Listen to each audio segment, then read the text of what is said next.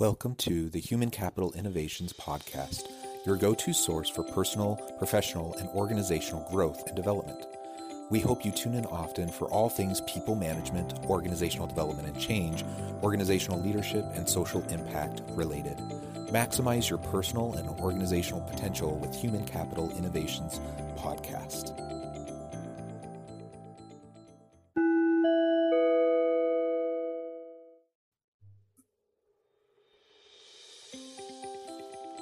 Welcome to the Human Capital Innovations Podcast. In this HCI podcast episode, HCI Research Associate Dr. Leandra Hernandez and her colleagues continue their weekly COVID-19 Convo via Facebook Live to discuss all things COVID-19 related.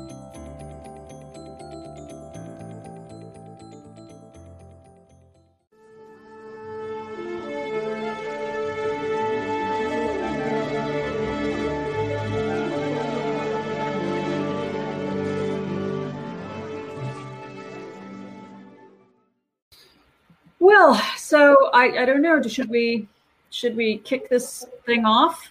Sure.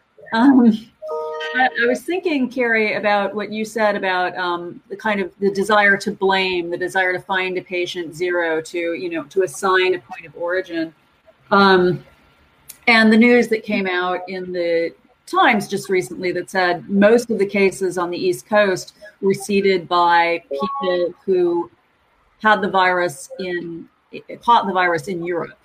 They can tell that by the RNA signatures of the virus, that it was, those sort of micro changes that as the virus mutates, that it was actually from European travel that seeded most of the virus on the East Coast. And of course, at one level, that really doesn't make any difference at all. I mean, it's the same virus, it's the same ultimate viral origin. But why does that matter so much to us? And we see so many people, and certainly I see them on social media, wanting to assign blame and all the kind of anti-Asian racism that goes with that. Mm-hmm. Mm-hmm. And then, this, and of course, part of it is politics. We blocked travel from China, which actually didn't happen, but whatever. But in fact, it was really coming in from Europe at that time. That's really where we got the majority of our East Coast illnesses. And, what are the differing mechanisms of blame for cultures that we feel are more like us versus, hello. Hey, Meaghan, you made it. Hi, everyone. I'm Meaghan. I don't have Facebook, so I was really confused about how I was trying to connect at first. Well, yay, we're glad you're here. Meaghan is one of my amazing colleagues in our communication department at UVU. Meaghan, do you want to tell everyone a little bit about your research interests and whatnot? Yeah, sure. So I am in the comm department with Leah at UVU. I'm in the public relations emphasis. I'm a quantitative survey researcher. I've done a lot of research in science and environmental communication. And my kind of interesting tie to the COVID-19 discussion is really that I've been teaching for the first time this semester crisis communication. And so really it's been this kind of ongoing case study, that first started very removed as we talked about what was going on in China and then in Europe and then here and how it's influencing everyone's lives. So it's been challenging but rewarding to teach that class right now, for sure. Yeah, I'm sure. It has a lot of really good connections to what Pamela was saying too. I was just following up on something that Kari has been talking to her students about, which is the obsession with finding an origin for a disease or finding a patient zero and then kind of evaluating their behavior, right? Like, did they cause this? Is it someone's fault? And the news that recently came out in the New York Times that actually the variant of the coronavirus that is circulating most on the East Coast actually came from people traveling from Europe. So all of the kind of discussions of we closed the border with China, which in fact didn't happen, but that we blocked the source of contagion, really that's not where it was coming from at the time that it was that it was being seeded at multiple places on the East Coast. So we're thinking about blaming and what the mechanisms of blaming are. Yeah.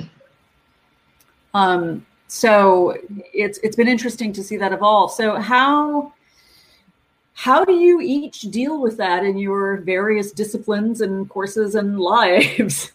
Yeah.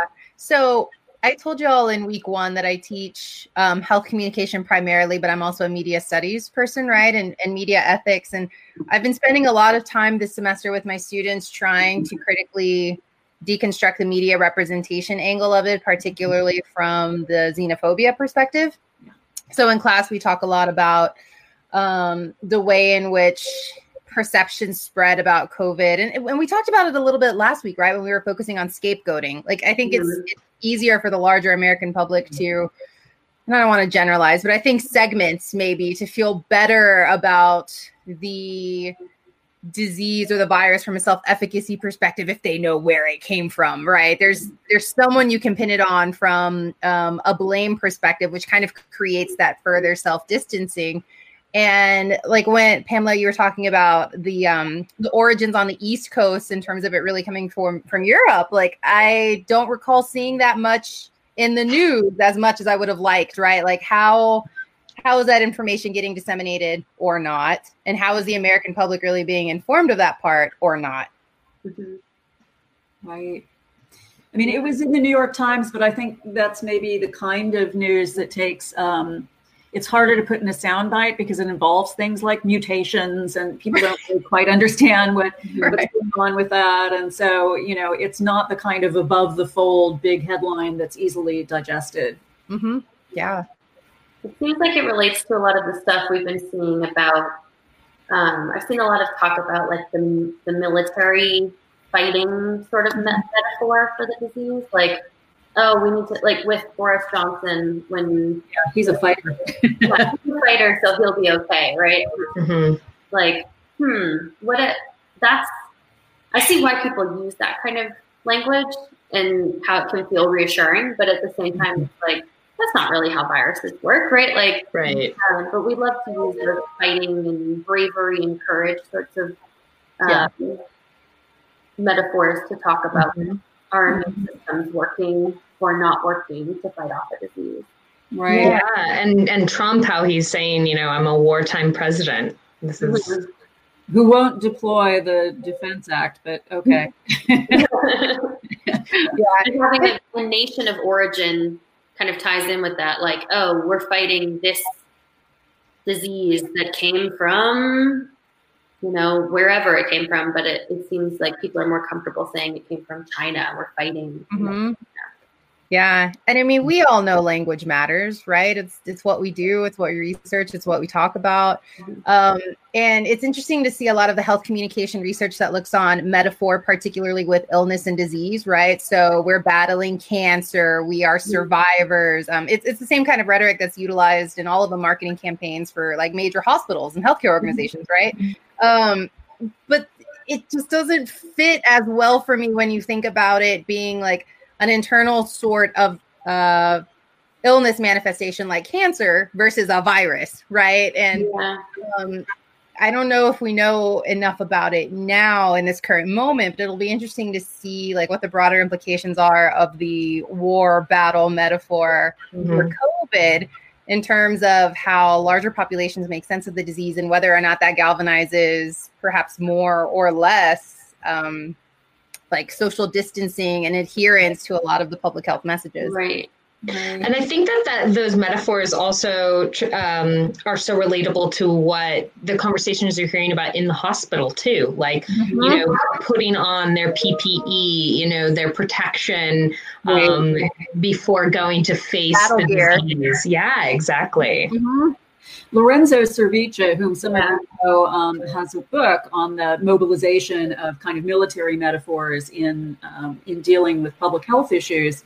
And the problem with a lot of these military metaphors, I mean, it falls in sort of naturally when you have to have a whole society or, mobilization, right? Because very often you are using laws for appropriations that are in fact linked to wartime or disaster situations.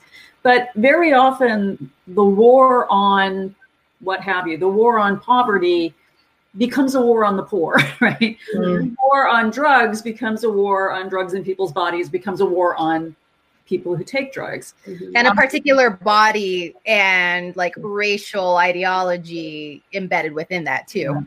Yeah, exactly. And we're seeing, of course, enormous disparities in the impact and the mortality of the disease across racial categories, et cetera, categories of income. And that also will fold in as the virus continues to make its way into our everyday life. That's also going to fold into the way that people perceive other groups.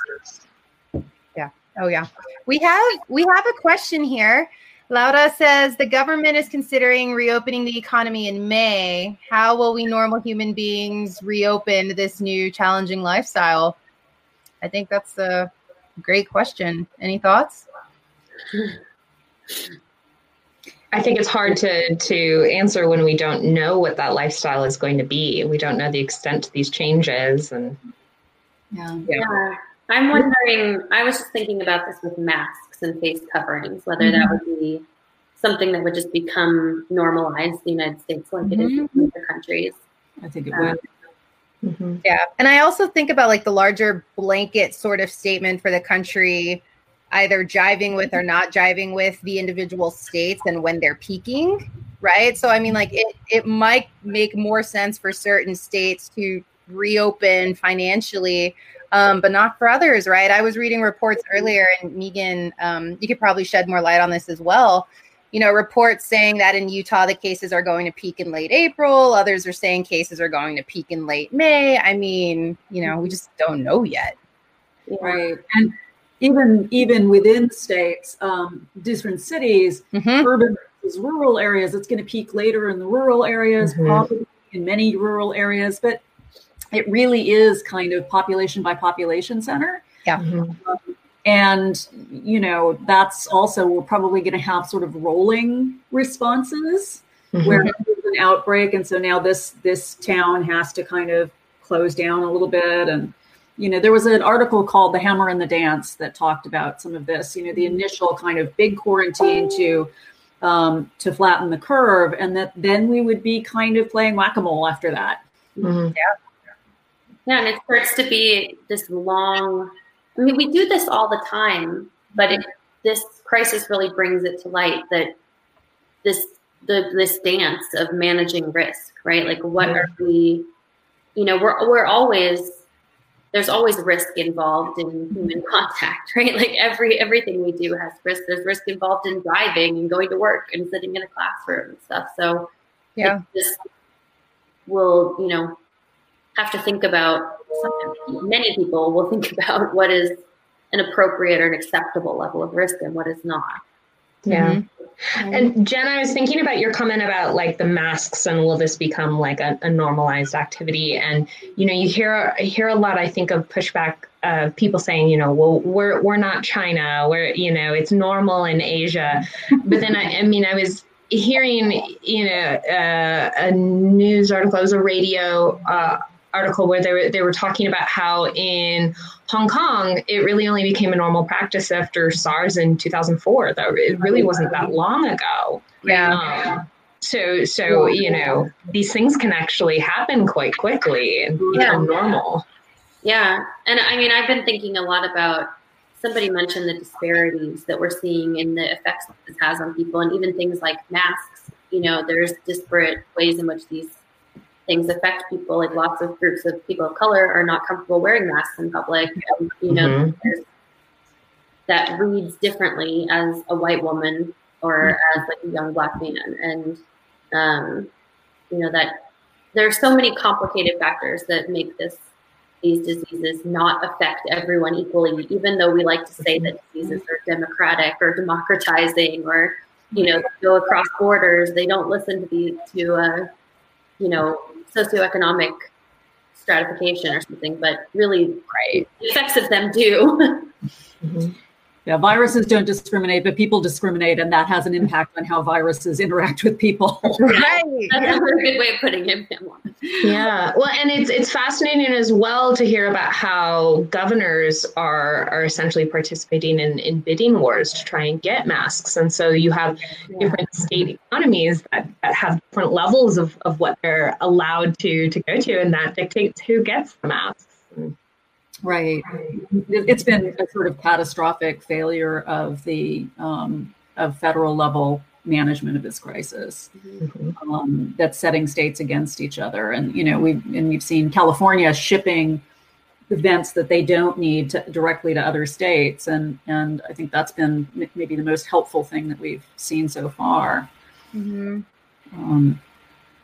Yeah, I was thinking about this, especially Meaghan, when you were talking about the masks. I still have several good friends who are still stationed in Japan, where we were last year, and a lot of them were telling me now, and you can see the conversations playing out on Facebook, that even they're starting to have mask shortages over there. And then in terms of the bases, now they're starting to be quarantined and they can't leave, and essential personnel, this and that, and there's even larger concerns about the types of masks that they can or can't use depending on what ship or like what platoon they're in and all these other things. And one of my really good friends made a plea for friends and family members in the States who could sew to make masks and then ship them over there. So that way they can get the mask to the service members before they deploy. And I mean, I've been thinking about how this impacts the service members too, particularly when you have service members in like carriers or destroyers or small moving cities where the risk of COVID being transmitted is so high and so rapid. And it's like you would think that when you're somewhere in Asia, like when we were in Japan, masks are so common sense. You see them everywhere and everyone wears them. And now even they're starting to have a shortage in the small town where we were stationed. So it's wild. Yeah, I think we've seen the first death, COVID death from the Roosevelt, where the captain was relieved and where he himself tested positive. After that, I'm also thinking about, we tend to attribute intention and blame to new circumstances, to novel circumstances. Like every year, the flu kills 60,000 Americans, give or take, and when people get the flu, you don't have that kind of search for an origin. We're going to find out who is responsible for this flu, because it feels like it is part of nature to us, because it is an ongoing part of our lives. It's part of the texture of our lives. And so we don't get all excited about attributing meaning to it. But when something happens that's out of the norm, it seems to be very hard for people not to want to embed it in a narrative that has to do with responsibility and possibly intention, which is where a lot of the kind of conspiracy theories are going now. Oh, it's a bioweapon, this kind of nonsense. And so, those novel circumstances make us fearful and make us perhaps more inclined to want to find a scapegoat, to want to blame or other it, to find a target for that sense of, increased urgency that comes with novelty. It's like from an emergency management perspective, right? If you can try and figure out where it's coming from, or you have the origin, then that's at least one less thing you have to worry about. Right. And in crisis preparedness, it's all about, the preemptive management that you can do to prepare for a crisis. But when you have this novel event that you can't pull out a case study and look at how other people have addressed something like this. I mean, we're trying to with comparisons to SARS and Ebola and swine flu, but nothing has reached this level, and so people are behind. Just kind of mentally trying to play catch up. And so these kind of heuristic shortcuts of being able to assign blame, I think, can make people feel better when there is that uncertainty, even if it is very, very misguided. Right. Yeah. We kind of want to fill that gap with a narrative logic, right? There's something we don't understand, so we want to assign it a story, an agent, a motive, circumstances that could have been different, right? We kind of want to understand it in those terms, rather than, again, kind of understanding it as this is new to us, but this is now part of the texture of our lives. Jenn, you were saying something like this a couple of weeks ago, that you have to kind of take it in and realize now this is part of your world as well. This is now part of your ecosystem. Yeah. I saw Kari typed in the box if we can hear her because she's trying to ask a question. Kari, can you try again? I cannot hear her. Neither. Can you type something? Okay. Okay. Yeah. She said she'll type. Okay. All right. Yeah, I've been thinking about this too, about like what registers as an emergency, you know, and like the fact that this is out of the norm makes it register as an emergency. And a lot of people try to write it off by comparing the numbers of people dying to other things that the flu. Mostly the flu. You know, I think we can go the other way with that too and think, why don't these other preventable deaths register as an emergency? You know, like there are lots of other things that we could mobilize and try to find solutions to. But the problem is that they're things that we're used to, or they're things that would require these really big systemic changes that we don't feel like we can make. Whereas, you know, sewing a mask or something like that feels more attainable, which is what I've been doing to make myself feel better. And very often they're things that we blame on individuals. You know, if we have like mass deaths from opioids, we say, well, they chose to take them. Right. You know, and then we start to say, well, within a certain marketing context and prescription context in which they were really encouraged to take them by people that they trusted. You know, we can look at the deaths from air pollution every year, which are just enormous. Right. Absolutely enormous. But there, I think, because again, it's a big problem. It's a problem attributed to groups, to large entities, where it's harder for us to clearly assign blame, right? It's hard for us, again, as humans to kind of think, oh, here's a story, but it's this big amorphous thing, this company, and not a person who's doing it. And so then it's kind of, you know, it's like it's the system, right? It's too big to find a way through. It feels that way. Kari has asked. I think this is related, actually. Yeah. Oh, yeah. So for those of you tuning in, her comment says, the article her students were reading from her and Lorenzo's edited collection, Endemic, there's a glorious article by Claire Hooker et al. About how when we label something endemic, it naturalizes it and allows us to not worry about the social causes of preventable death. There's a great demonstration about how when the disease doesn't affect Americans, we consider it more often an endemic, like with polio. Right. So. Right. An epidemic versus something that's endemic, right? Yeah. Viruses don't kill people. People kill people. Right. And I think we're clearly on our way to coronavirus becoming endemic in the medical sense of the term. That is where it's within a community and that's where it originates, not coming from outside. But yeah, that language of endemic versus epidemic and pandemic have very different kind of emotional registers for people. So Meaghan, how are you seeing this in the modeling? I mean, as you say, you know, it's hard to compare these. That's what models do, right? We compare these things, but then nothing quite matches up. And then that kind of that room for additional interpretation allows for, again, the entry of narrative, the entry of emotion, the entry of, you know, all the kind of fantasizing that we do. How do you deal with that when you're teaching people to think through the numbers? Oh man, there's so many different things I could unpack in that. I think the first thing that is really unique to this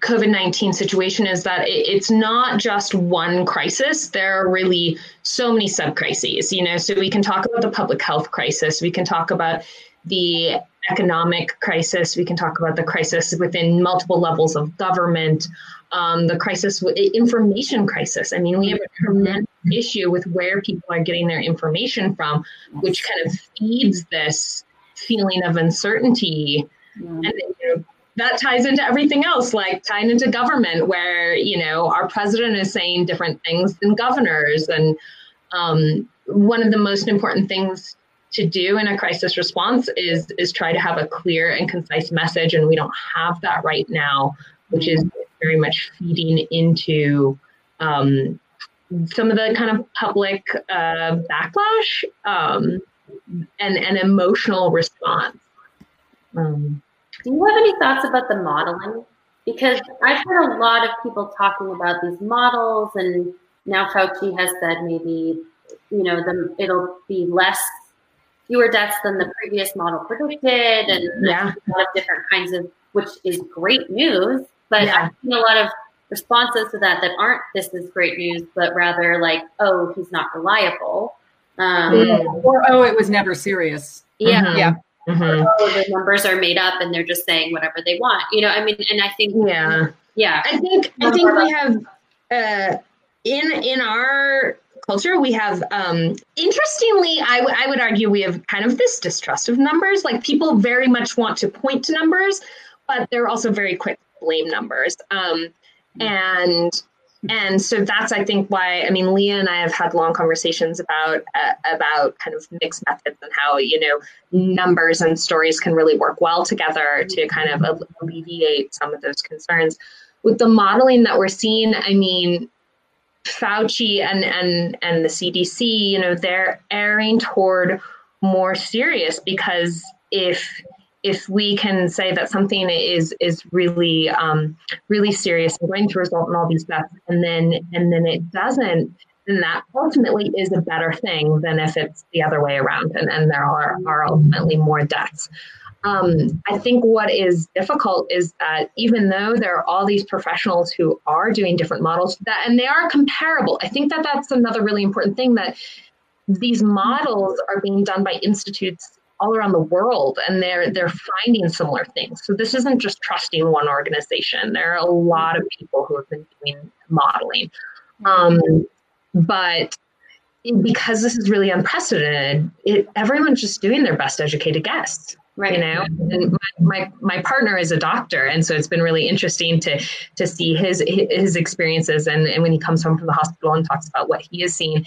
And in Utah, it's been relatively quiet so far. He just had his first COVID patient yesterday. Wow. And so it's a weird thing to see those models and have it not connect with what you're experiencing in your day-to-day. And I think that leads to even greater distrust of the models, because we're visual human beings, and we want to see, the numbers reflect what is happening in our lives. Right. We talked about that a little last time, how the kind of narrative wreck of the economy and of people's, normal way of being in the world is not reflected in what we feel in our bodies very often. And we, as you say, we don't see the sick people, unless we're in the middle of a place that's an epicenter, and we don't feel sick, and yet our lives are upended. And it's very hard for people to wrap their heads around that. And when you add the kind of political polarization and disinformation that's circulating, you have a really toxic mix. Yeah, and I think for a lot of people, this virus is really going to become real, unfortunately, when they know someone who gets sick, who potentially dies. For President Trump, it was really when Mar-a-Lago had to be, quarantined, that it kind of hit home for him. So we really do oftentimes need that personal relevance for reality to kick in. Right. I also saw some psychologist colleagues of mine just published an article about math illiteracy, number illiteracy. And gloves too. The challenges of trying to communicate about these numbers. They had done some sort of study, or they were looking at a study with asking people which is larger, 2/9 or 3/7. And like a huge portion didn't know or picked the wrong one.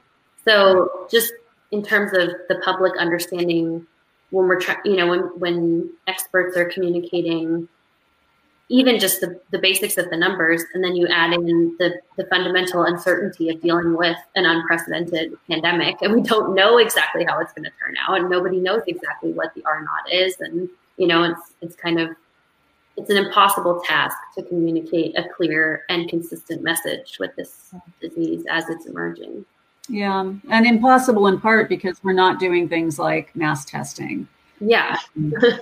South Korea gives us a really good model. Yeah. And Germany give us a really good model because they're testing, they're keeping track of their numbers, they're being transparent about their numbers, and they're showing us what certain forms of quarantine and social distancing can do. But lots of countries, including ours apparently, are not being transparent, are not able to, or are not willing to do the kind of testing that would provide this kind of information. I have an ex-graduate student I'm very worried about. She thinks she's getting better, but she presented, someone in her household had direct contact with a COVID patient. She presented, was diagnosed with pneumonia, and then they said, you can't be tested. You're in your 30s. We don't have tests for you. And so, so she's kind of come out, she thinks she's come out the other side, but she still describes symptoms that I find frightening. And she, apparently can't go and get the test and be seen and be treated. And that is really appalling to me. And this is a person who has insurance, and, it would be equally appalling if she didn't have insurance. But the point is that this is a person who has some privileged access. Yeah. Yeah. Yeah, I've heard it'll be so. Sorry, go ahead. I was just going to say, it'll be so interesting to see how some of these social and political issues evolve following COVID-19 and following the 2020 election. I mean, even just the statement of saying she's privileged, she has insurance, it's so relevant to the political landscape that we're all in. So. Right. And I was thinking about what Andy asked the first day about, we are moving from a model of like personal health and responsibility for health to a public health model, and that's what comes into view in public health emergencies, and that we think differently about the rights of the individual, for example, to a limited number of ventilators. But we also think differently about the responsibilities of the individual to the collective, and the responsibilities of the collective to the individual. Mm-hmm. And that is something that's been really obscured in our public discourse for the last, not just since 2016, for the last decades. This has become a part of the polarization of thinking from, a sort of conservative perspective going toward a much more kind of libertarian, almost anarchist perspective, where there's no responsibility to the collective or vice versa. And that's just it's not sustainable, outside of some kind of non-existent state of nature. Mm-hmm. Yeah, I mean, maybe the best, one of the small positives or potentially big positives of this situation is an opportunity for us to imagine different ways of living together and different ways of being a community. I think I want to have hope that that's what will come out of it. I don't have a ton of hope that that's what will come out of it, but there's an opportunity for that. I mean, even just the fact that we've all changed our lives so drastically, and stopped doing so many things and discarded a lot of things that we realized weren't essential and realized other things that are essential. Maybe there's some opportunity to think about what kind of community we could be or want to be. Right. And you're right. The timing of it, Meaghan, at the timing of it with this particular election, this particular moment in American history, maybe gives us a different lens on it than would be happening, in another country that's not in the middle of this election cycle, that's not at this particular point of their, political and social arc. So Wow. Well, I mean, we're at 4:37. Kari, what are you thinking?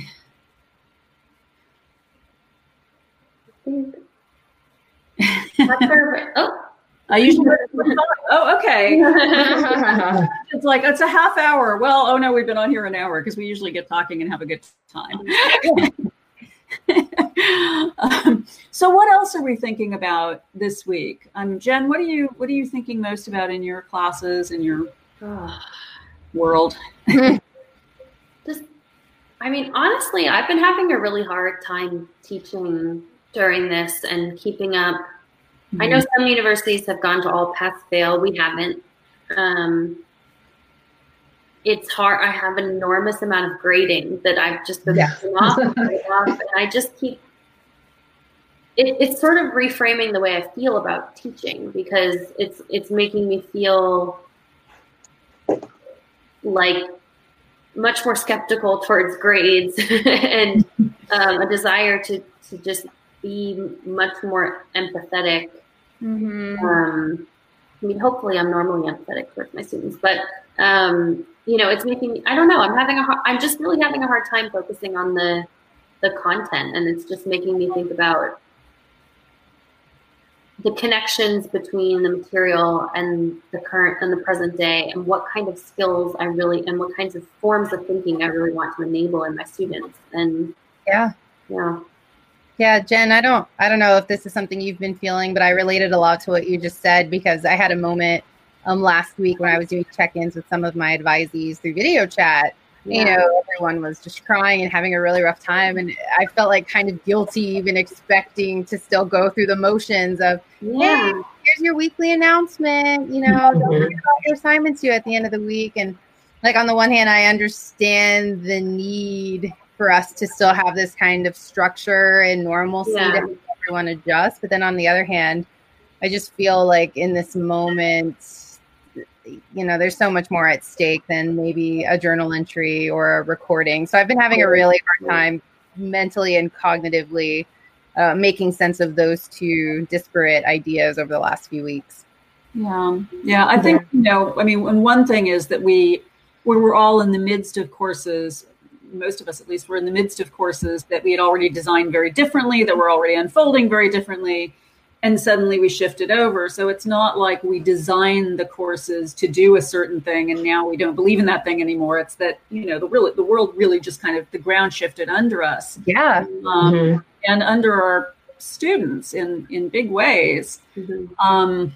As we go forward, and we're going to be teaching summer courses or possibly even fall courses, we'll be designing these courses more intentionally. But I think you're right. I mean, I see possibilities for designing courses more intentionally, but then I think, what am I trying to do here in this moment? Mm-hmm. What's the important thing to get across? And I mean, I teach 19th century British literature.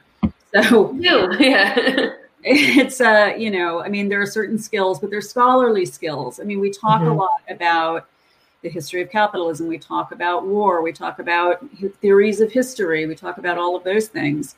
But at the same time, it's a very different kind of course than a course, for example, where you're teaching numerical literacy and teaching it from models that are unfolding, in the moment. So I think, I do think a lot about that. I mean, I believe that literature is important. I believe that history is really important. And I believe that it can both be a respite and a way of creatively thinking through the problems that we're facing. But I'm going to have to think a lot more about how to design for that. Mm-hmm. Yeah. And, I was thinking back on Leah and I were a part of a call on Monday with a bunch of interdisciplinary new faculty at our university, and having kind of a similar conversation, I think, and people really saying, someone said, I feel like it's taking me twice as long to do things, and I think it's because our minds are elsewhere. We're trying to focus on the task at hand, but there's so much else going on.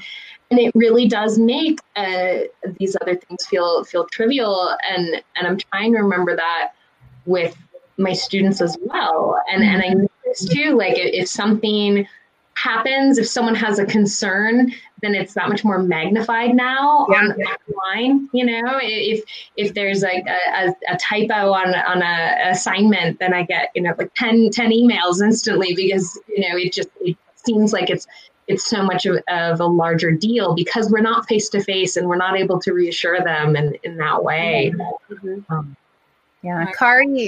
Kari said, the thing is that none of us needs to be focusing on school right now, but the corporate model upon which universities operate is forcing us to engage, students included. And it also makes you wonder, like, is there even any room or space in this larger corporate academic model for the lived experience of the pandemic or the crisis, right? Like, on the one hand, I really appreciate all of the institutional effort to try and make the move online as seamless as possible, right? And for those of us who have taught online before, I think we were a little prepared for that. But I think what I was less prepared for, and this is something Meaghan and I talk about all the time, right? Like how to ensure that we can be there for our students in the best way, right? And I know we're all doing an amazing job, but sometimes it's just hard to know or to feel that we're doing what we can for them on the relational, emotional level that goes so far beyond just, you know, don't forget to turn in your assignment. I hope you're doing well, kind of a thing.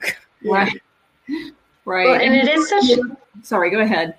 I was just gonna say, it's such a difficult balance too, because there is the corporate level and the fact that, you know, our students have paid tuition and you know, so it's like, I want to be supportive and I want to, you know, not feel like I need to hold them to stringent rules, but at the same time, like, I still want to give them a rigorous education because that's something they've invested in, and I'm invested in them for that reason. So it's such a weird balance. It is. And of course, we're very fortunate to be employed and to have the kind of job that can 100% stumble on in this online environment. And, you know, if this continues, I think we're going to see a lot of students thinking, well, maybe this summer is a time to finish that degree or skill up in something. And I would bet that especially at the community college level, technical college level, you're going to see an uptick in the next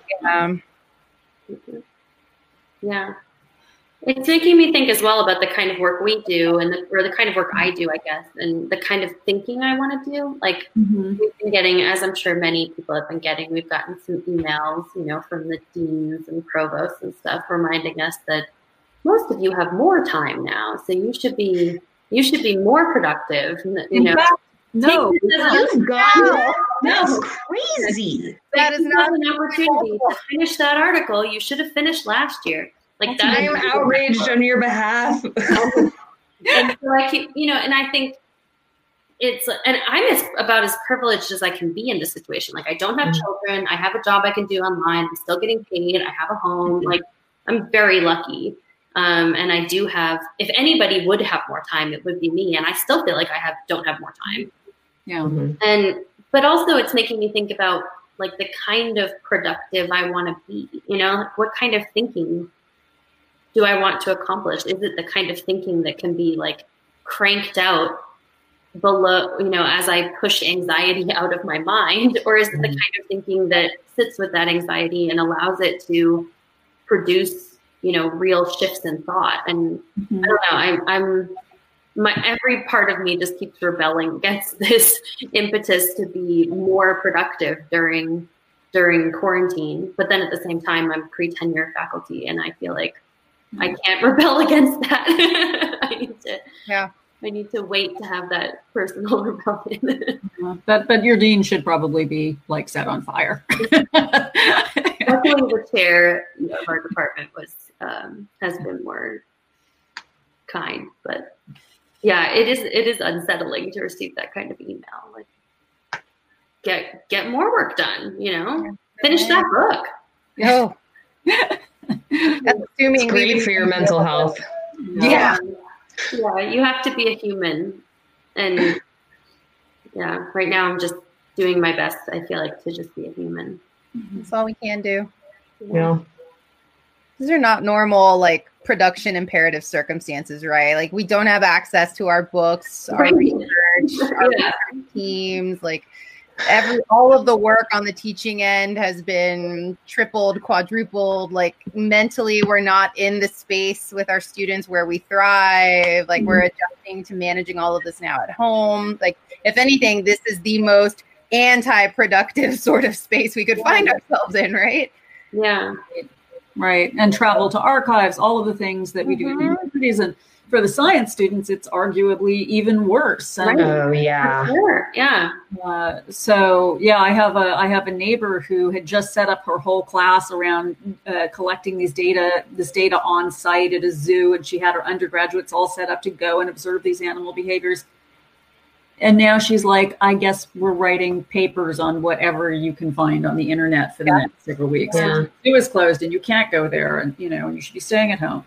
So my summer class was also supposed to be getting data at our local zoo this summer, and we're like, well, it's closed. It's not happening. Yeah. And of course, the huge in research universities, the huge loss to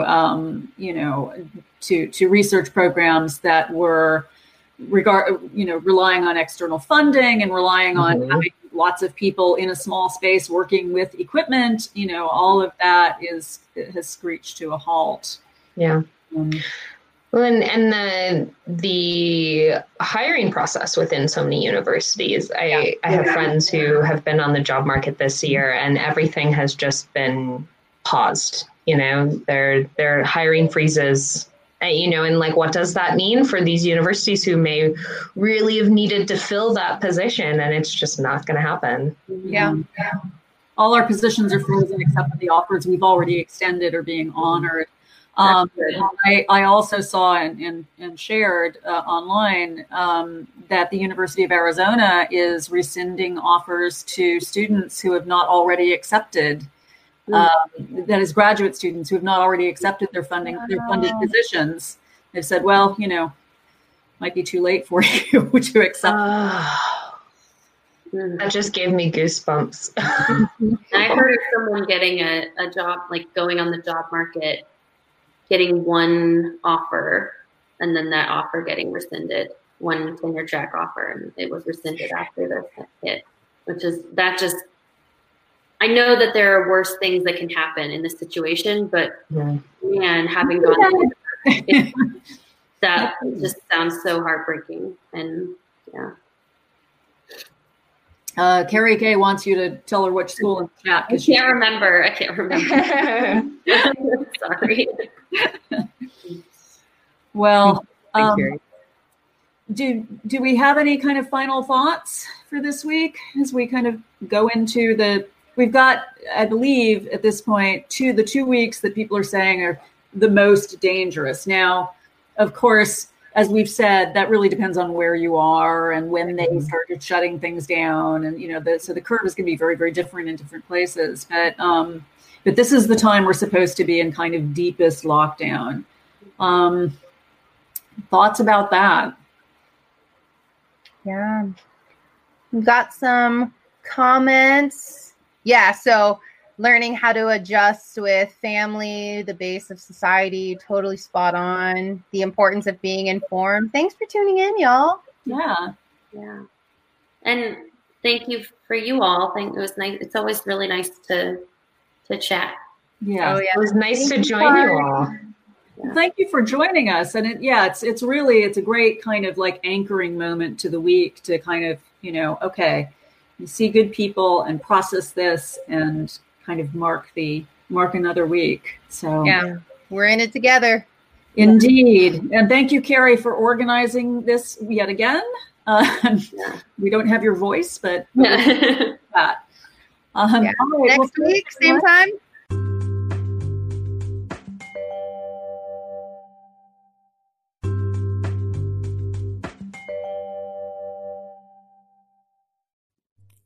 Thanks again for joining us for this episode of the Human Capital Innovations Podcast.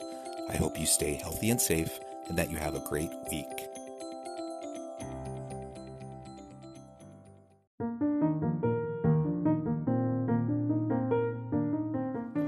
Check out our new weekly LinkedIn newsletter, Alchemizing Human Capital. exploring industry trends via original research and interviews with executives and thought leaders from across the globe. We look forward to having you join us.